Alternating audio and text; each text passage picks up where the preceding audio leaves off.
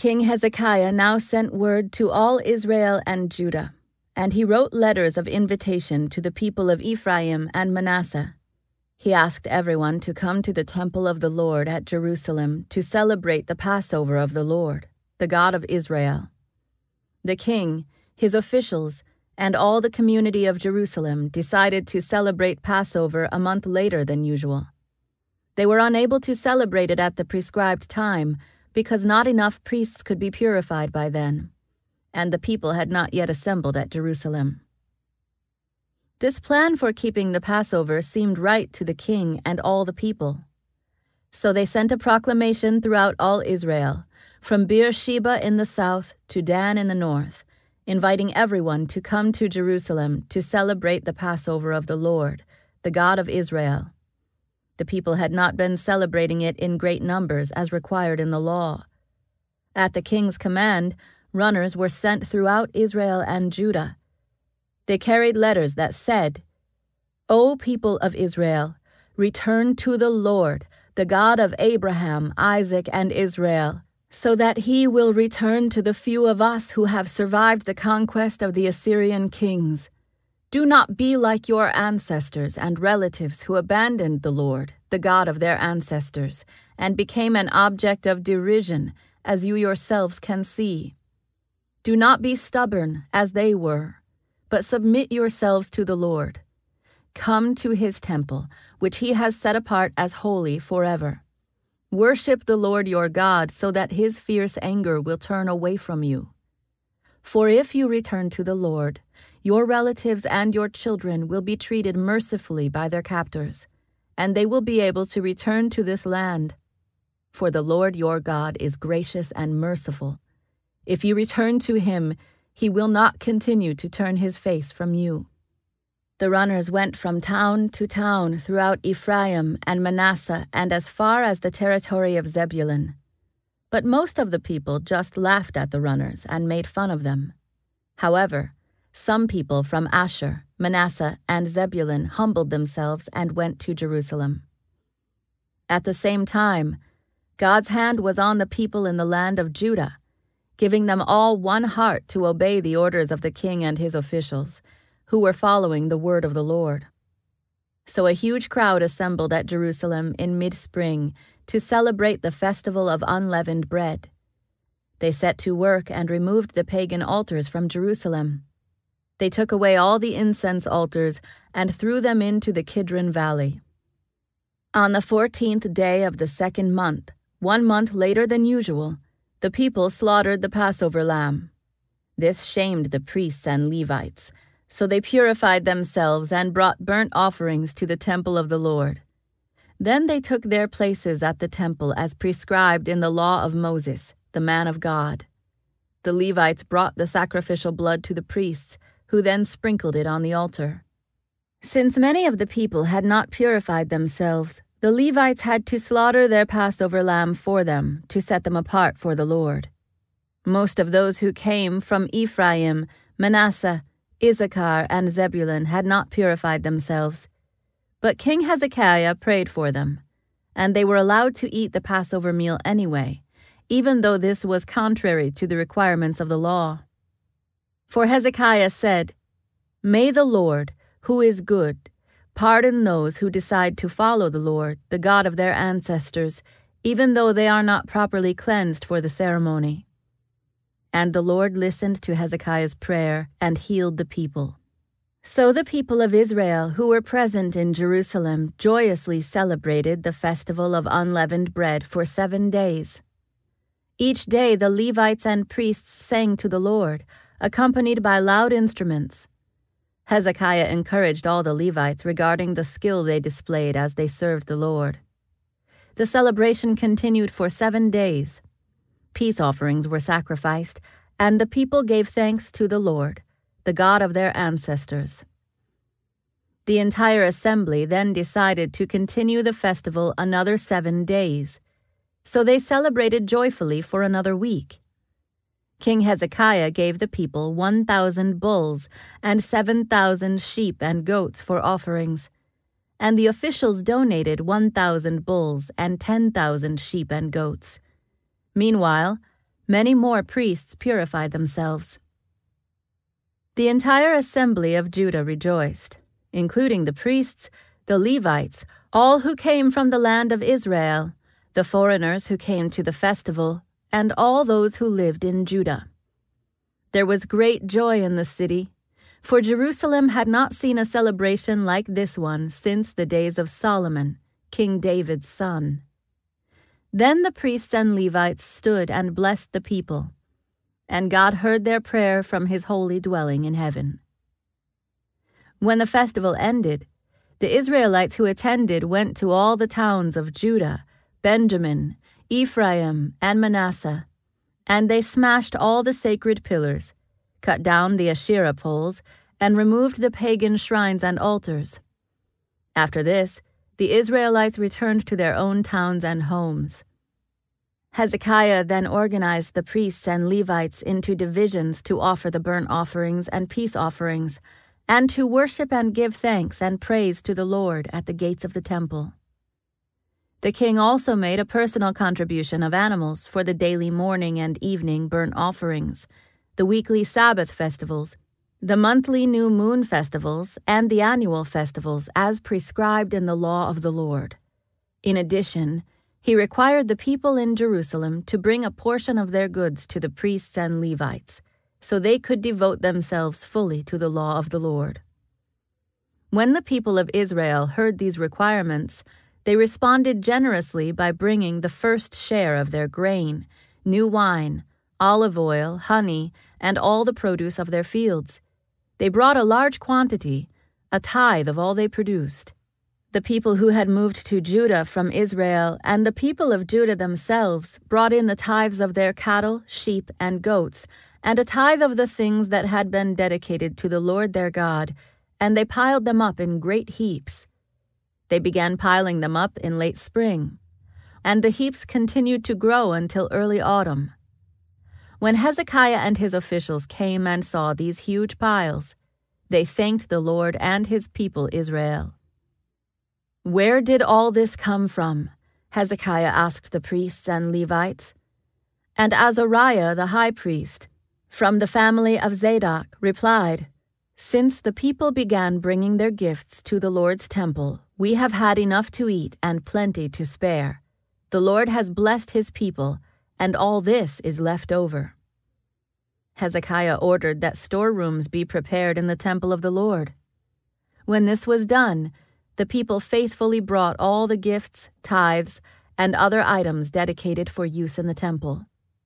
Conaniah the Levite was put in charge, assisted by his brother Shimei.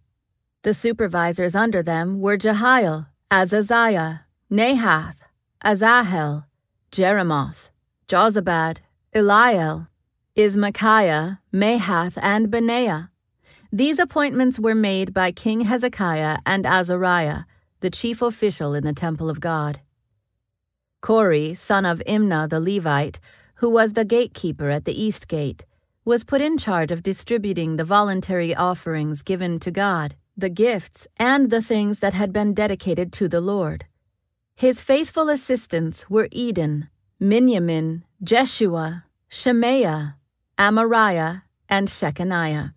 They distributed the gifts among the families of priests in their towns by their divisions, dividing the gifts fairly among old and young alike.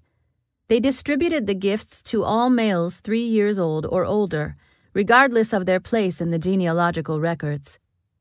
The distribution went to all who would come to the Lord's temple to perform their daily duties according to their divisions.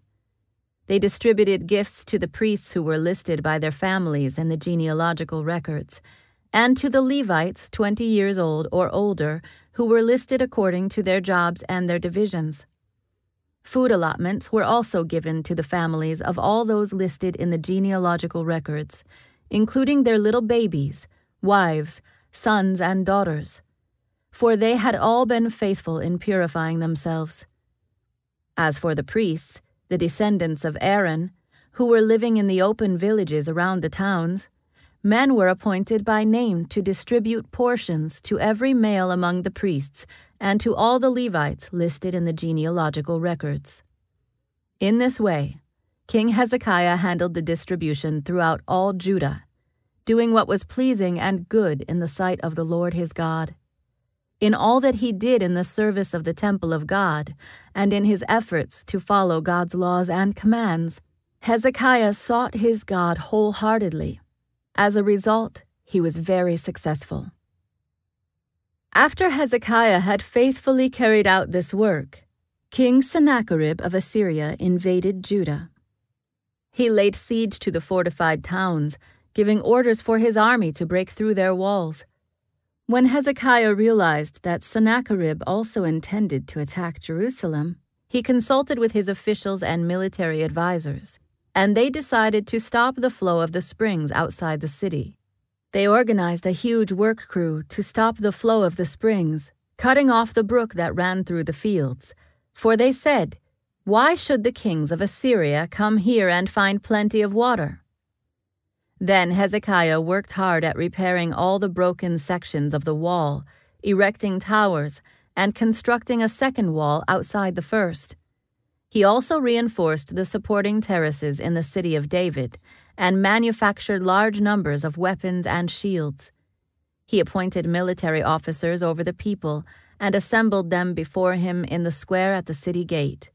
Then Hezekiah encouraged them by saying, "Be strong and courageous. Don't be afraid or discouraged because of the king of Assyria or his mighty army, for there is a power far greater on our side. He may have a great army, but they are merely men. We have the Lord our God to help us and to fight our battles for us." Hezekiah's words greatly encouraged the people. While King Sennacherib of Assyria was still besieging the town of Lachish, he sent his officers to Jerusalem with this message for Hezekiah and all the people in the city. This is what King Sennacherib of Assyria says. "What are you trusting in that makes you think you can survive my siege of Jerusalem? Hezekiah has said, 'The Lord our God will rescue us from the king of Assyria.' Surely Hezekiah is misleading you, sentencing you to death by famine and thirst. Don't you realize that Hezekiah is the very person who destroyed all the Lord's shrines and altars? He commanded Judah and Jerusalem to worship only at the altar at the temple and to offer sacrifices on it alone. Surely you must realize what I and the other kings of Assyria before me have done to all the people of the earth. Were any of the gods of those nations able to rescue their people from my power?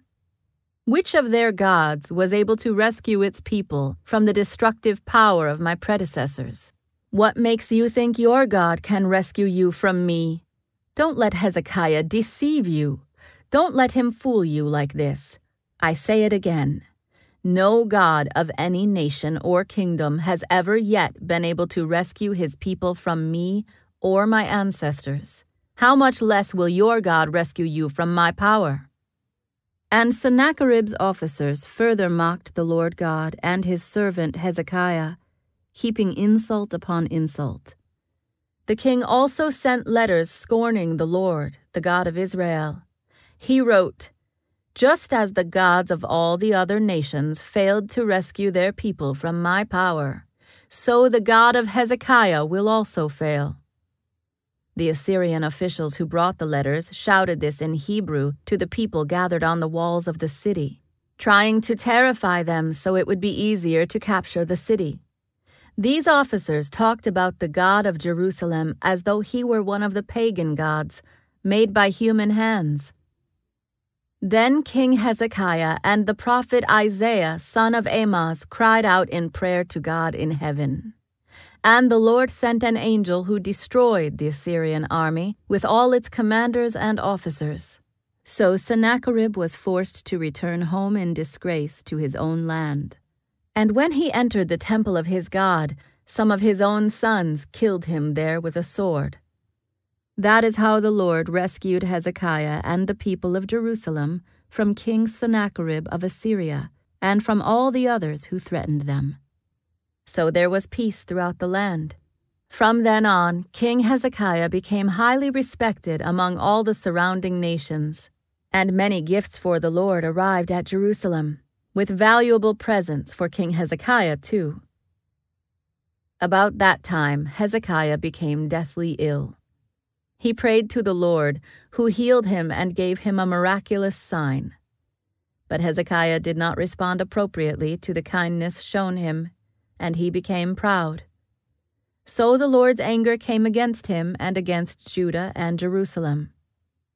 Then Hezekiah humbled himself and repented of his pride, as did the people of Jerusalem. So the Lord's anger did not fall on them during Hezekiah's lifetime. Hezekiah was very wealthy and highly honored. He built special treasury buildings for his silver, gold, precious stones, and spices, and for his shields and other valuable items. He also constructed many storehouses for his grain, new wine, and olive oil. And he made many stalls for his cattle and pens for his flocks of sheep and goats. He built many towns and acquired vast flocks and herds, for God had given him great wealth.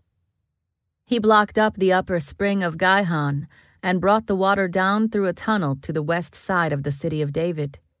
And so he succeeded in everything he did. However, when ambassadors arrived from Babylon to ask about the remarkable events that had taken place in the land, God withdrew from Hezekiah in order to test him and to see what was really in his heart. The rest of the events in Hezekiah's reign and his acts of devotion are recorded in the vision of the prophet Isaiah, son of Amoz, which is included in the book of the kings of Judah and Israel. When Hezekiah died, he was buried in the upper area of the royal cemetery, and all Judah and Jerusalem honored him at his death. And his son Manasseh became the next king.